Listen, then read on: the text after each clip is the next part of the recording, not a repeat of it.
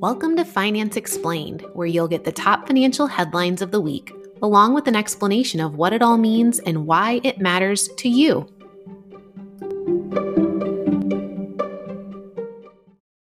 Hey everyone, I'm Megan, the family finance mom, and welcome to Finance Explained.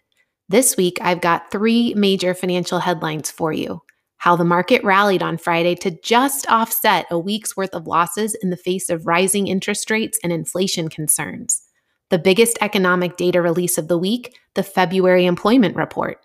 And on the political front, the Senate passed the $1.9 trillion stimulus bill Saturday morning. And after that, we'll take a deep dive into inflation, since that's the biggest driver of market performance right now. But up first, let's talk about those three big financial headlines of the week. Number one, stocks surged on Friday following the release of the February employment report, and it was just enough to offset the losses from the rest of the week. The S&P 500, which represents the largest 500 stocks in the U.S. market, finished the week up 0.8%. The NASDAQ 100, which represents the 100 largest and most actively traded stocks on the tech-heavy NASDAQ exchange, was down nearly 2%. Small cap stocks sold off slightly for the week, down just 0.5%.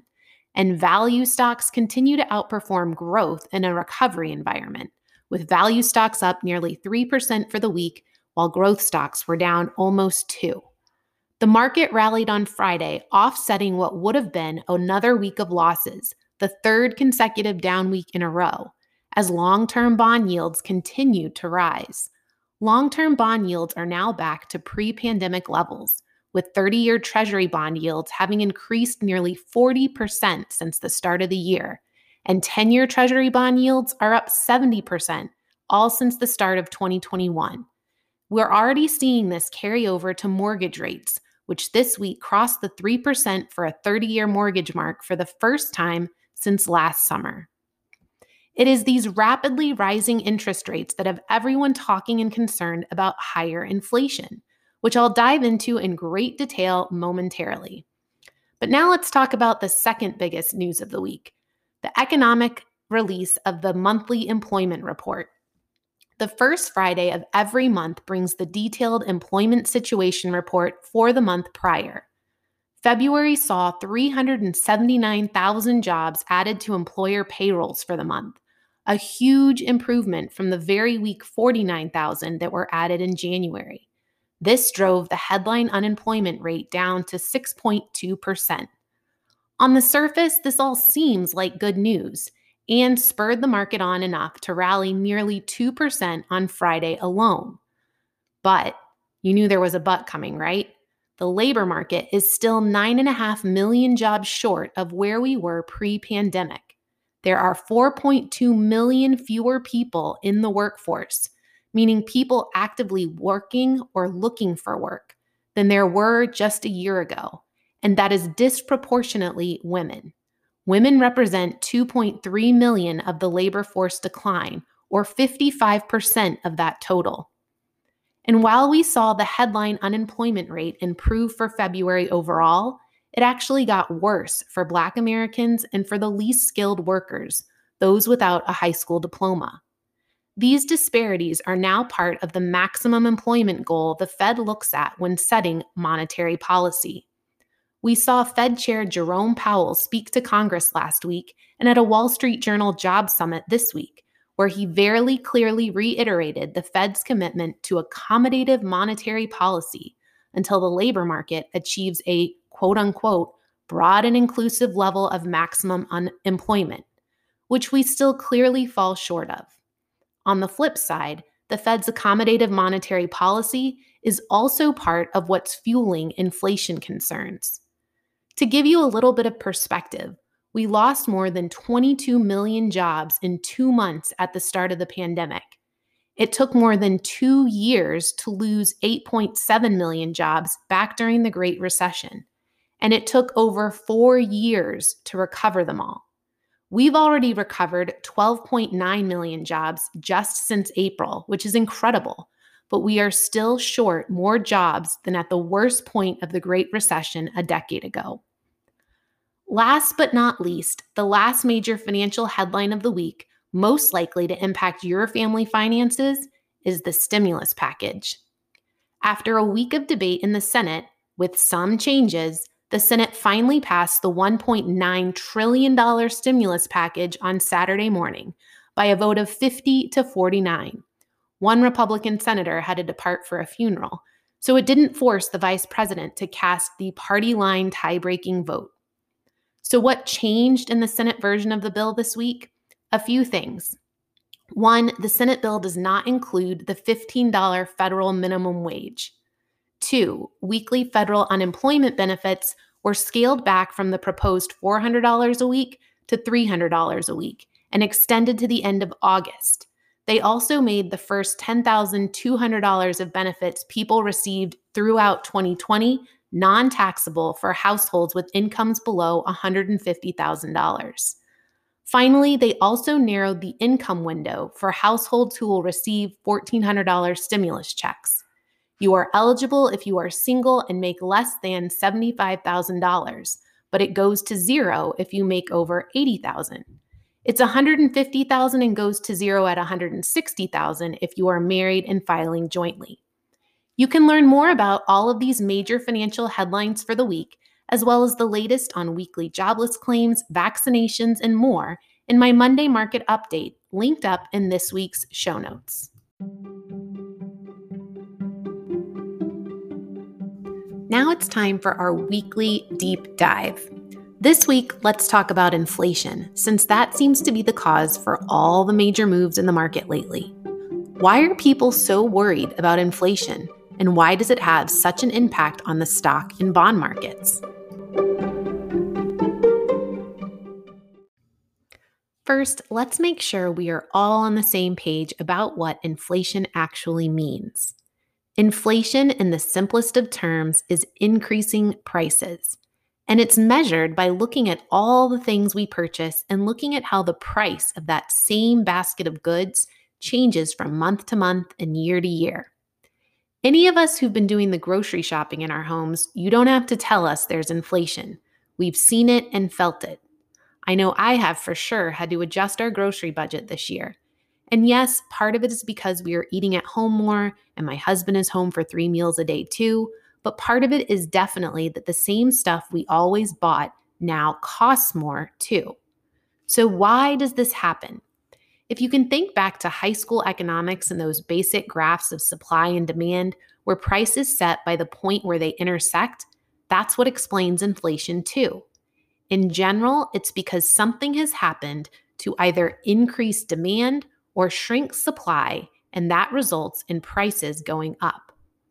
Right now, there are 5 different drivers collectively causing higher inflation concerns. 1, a recovering and growing economy.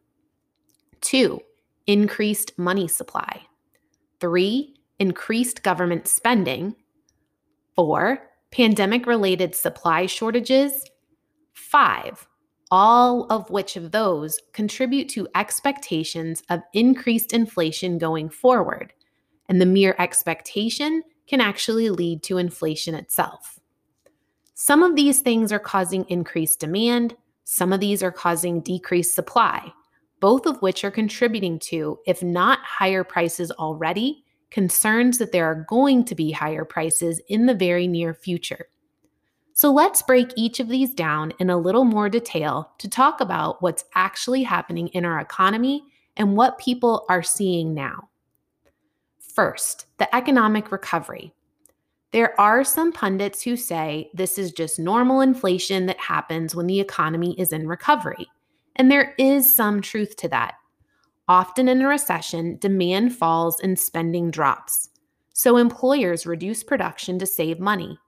They lay people off, and they don't want to ramp back up until they know demand is really there again. So demand increases ahead of supply, and this can result in higher prices. So there's definitely some of that happening right now.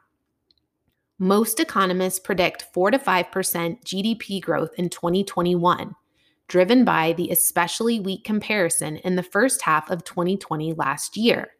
That's definitely above average growth for the U.S. economy, and is likely, just by the simple nature of more rapid growth, to cause a little bit of inflation. Driver number 2 is the increased money supply. This is the big one. If I had to rank these 5 drivers of inflation in terms of what people are most worried about, it's this one. Since the start of 2020, the money supply in the United States has increased by $2.8 trillion, a 70% increase just since the end of 2019.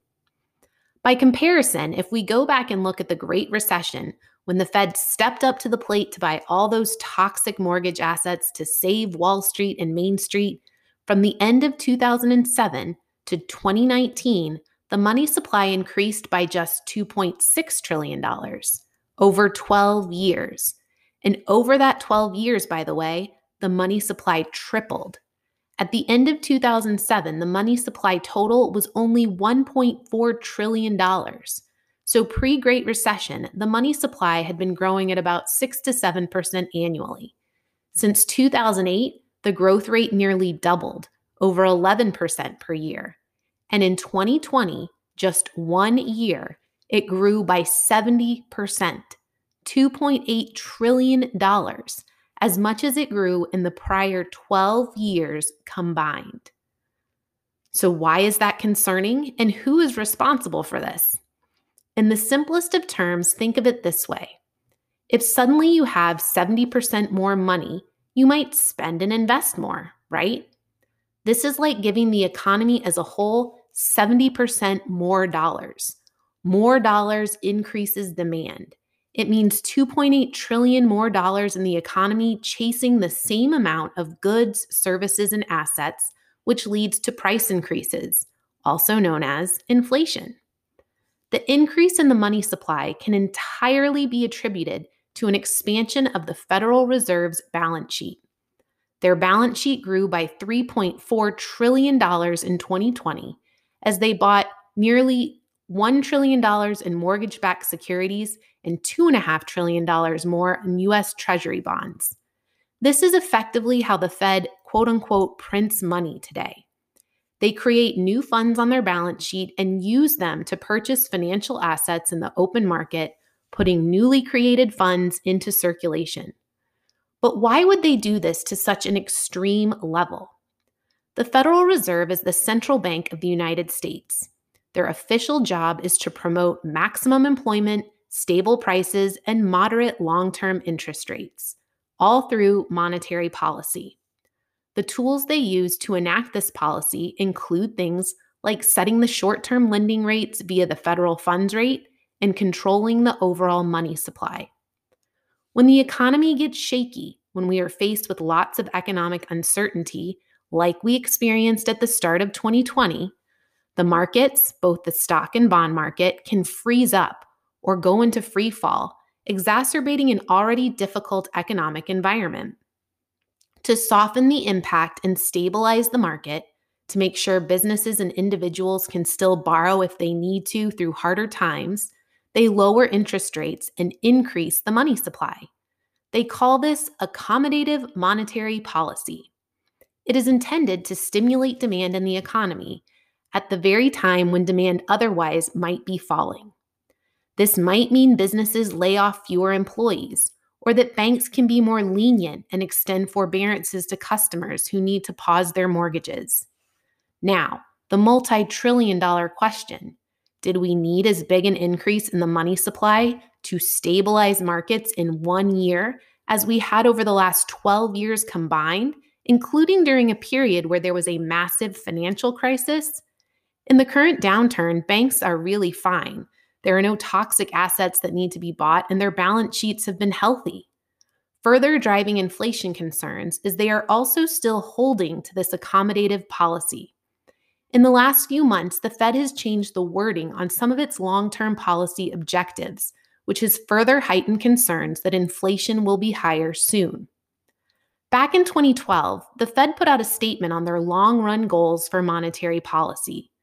In this statement, they had stated employment objectives based on their economists' estimates of long-run normal rate of unemployment of 4.4%.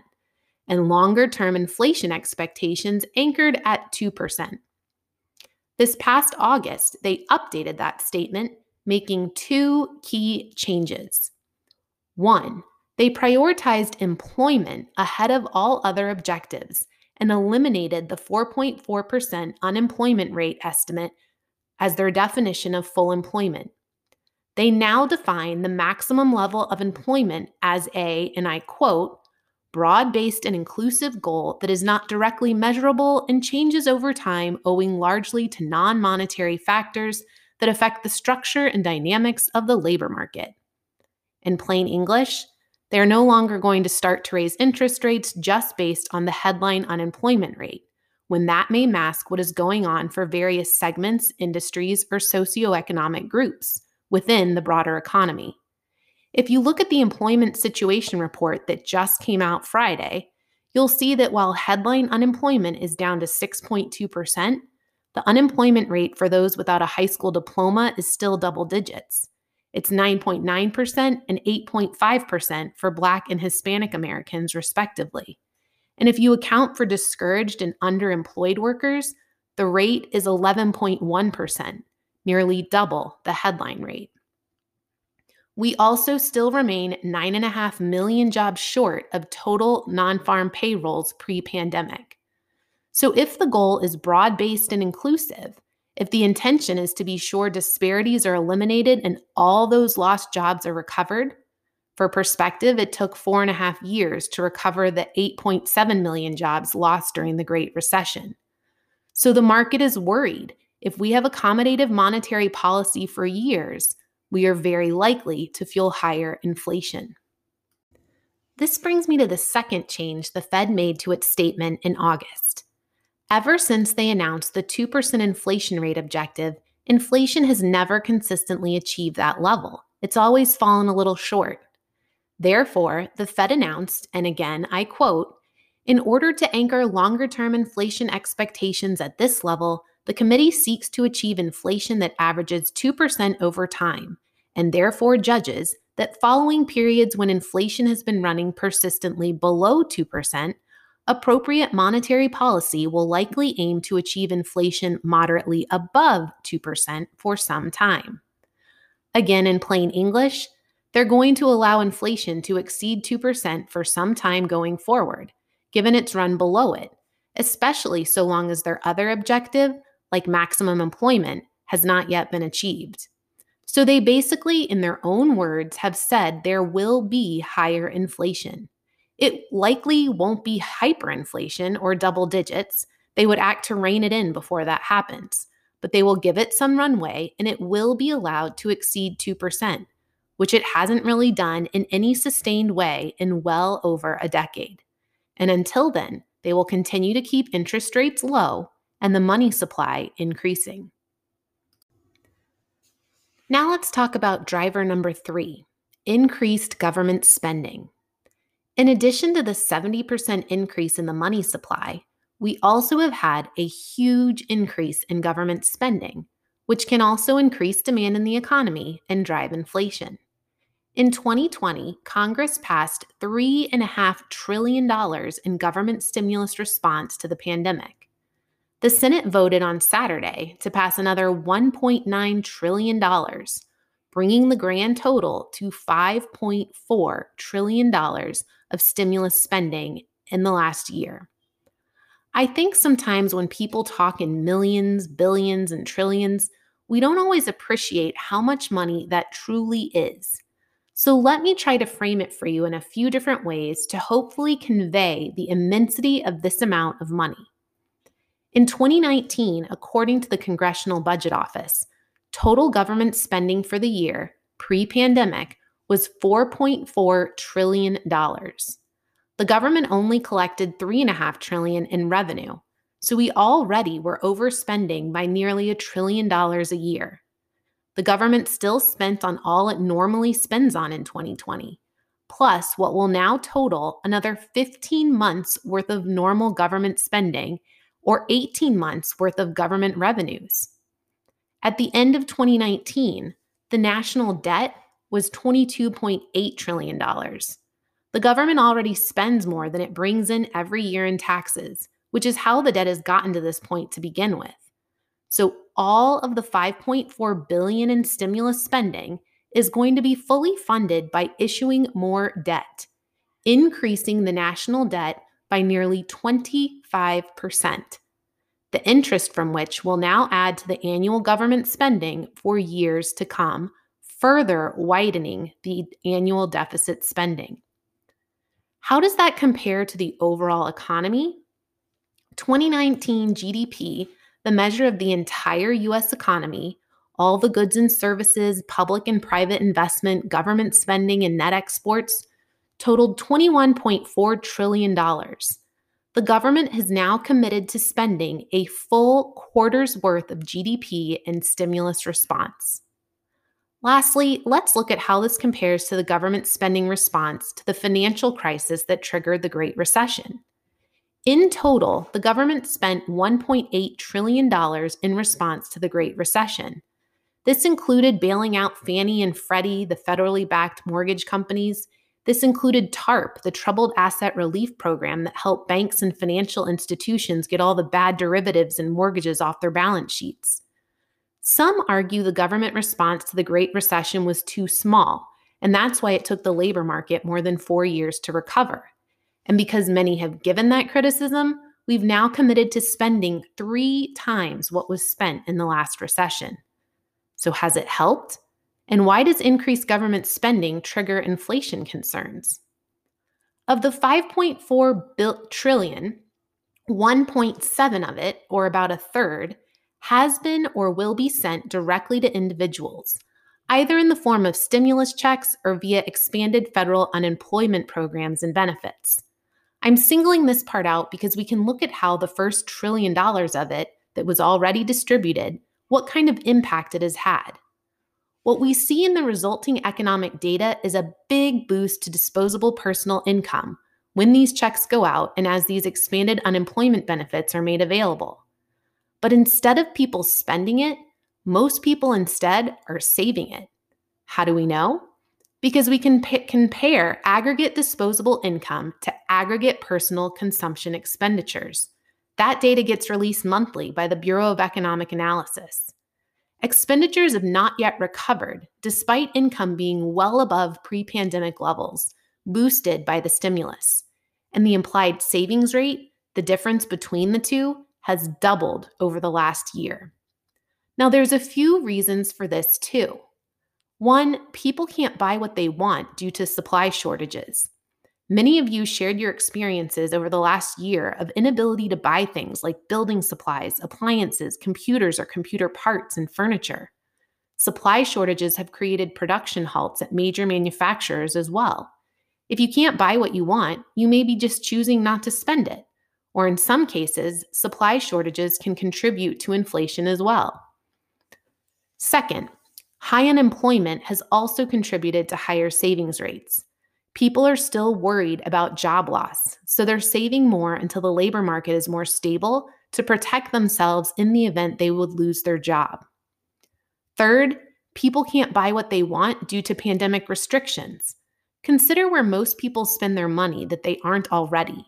We're spending on all our basic necessities like food and shelter, but we aren't spending on extras like going out to eat, travel, and entertainment. And in many instances, we can't, even if we wanted to, or even if we can, we don't feel comfortable doing so. So no matter how much stimulus the government put out, it wouldn't boost the economy until first everything is actually fully reopened. And second, even if it's reopened, consumers have to feel comfortable and confident resuming normal spending habits. That being said, the stimulus has well-positioned households financially, potentially creating pent-up demand for when things do open up again. But this is also adding to higher inflation expectations. So I mentioned this briefly before, that supply shortages are preventing people from buying and spending their stimulus funds. But let's talk about this fourth driver a little more and how and why there are shortages and how this is also a contributing factor to inflation expectations.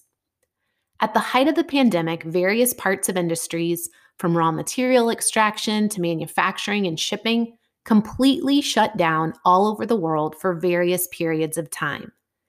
In a world where every part of the supply chain holds significant inventory, there would be some buffer against this disruption in production.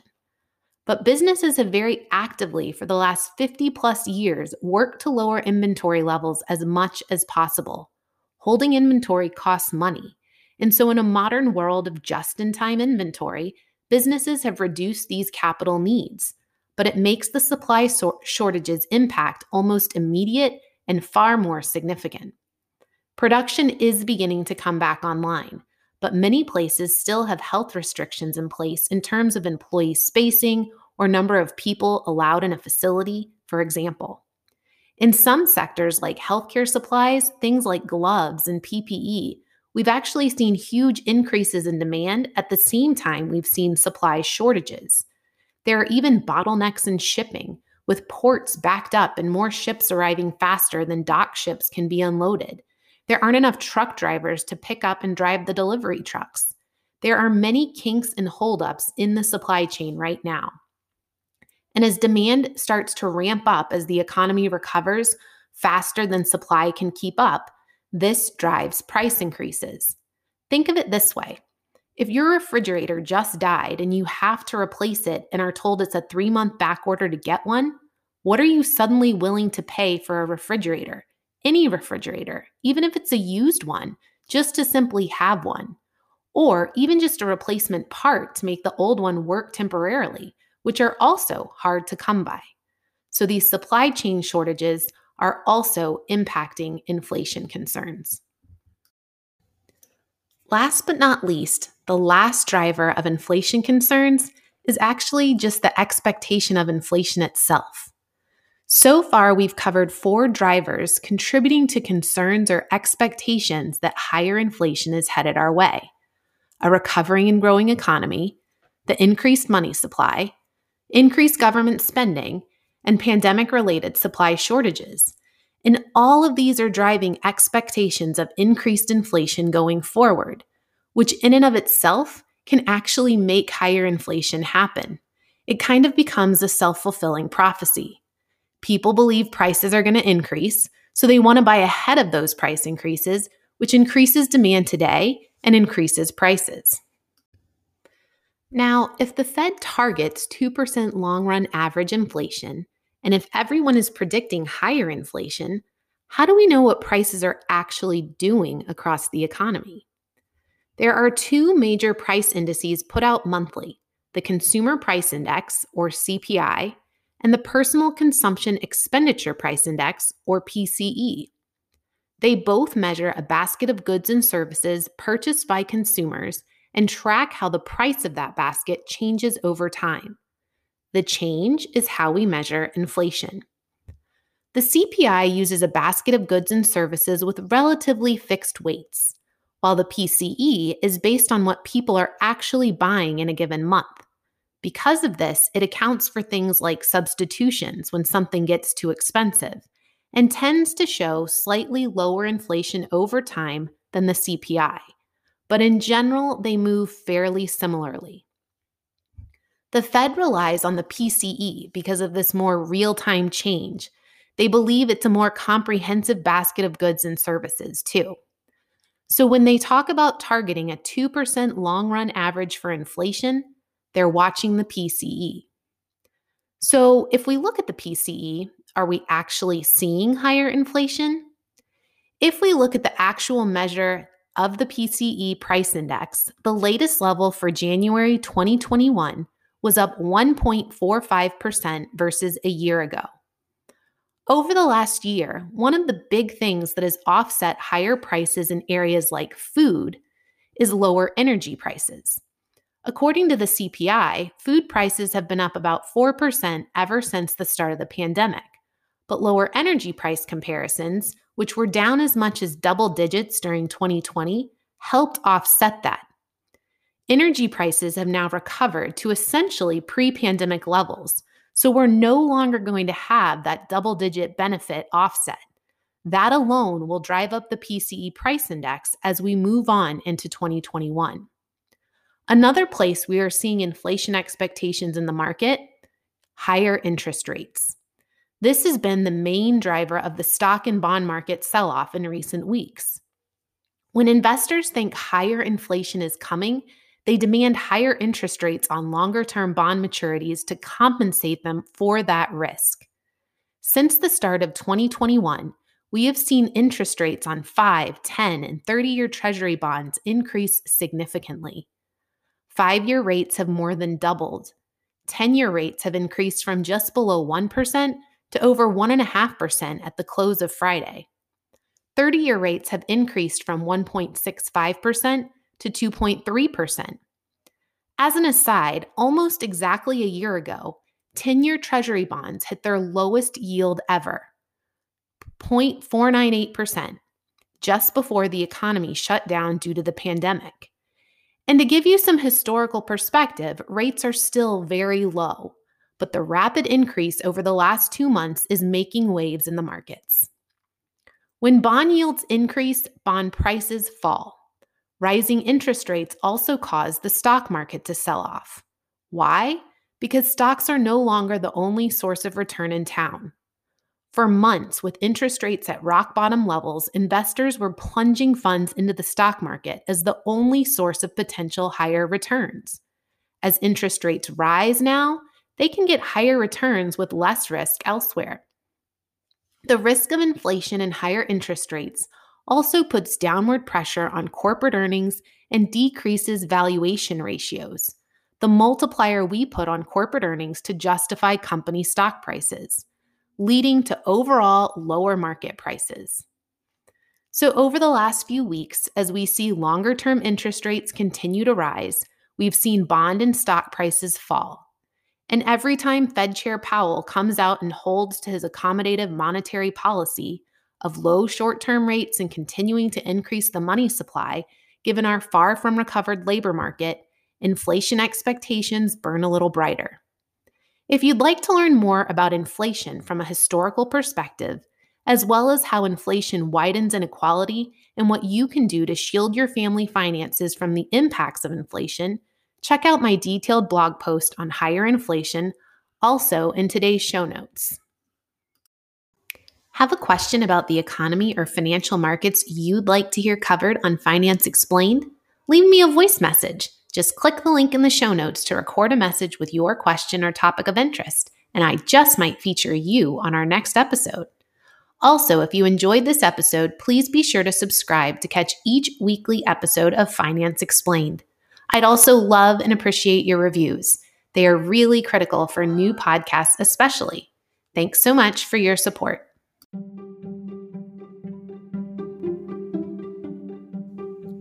So that's it for this week's episode of Finance Explained by Family Finance Mom.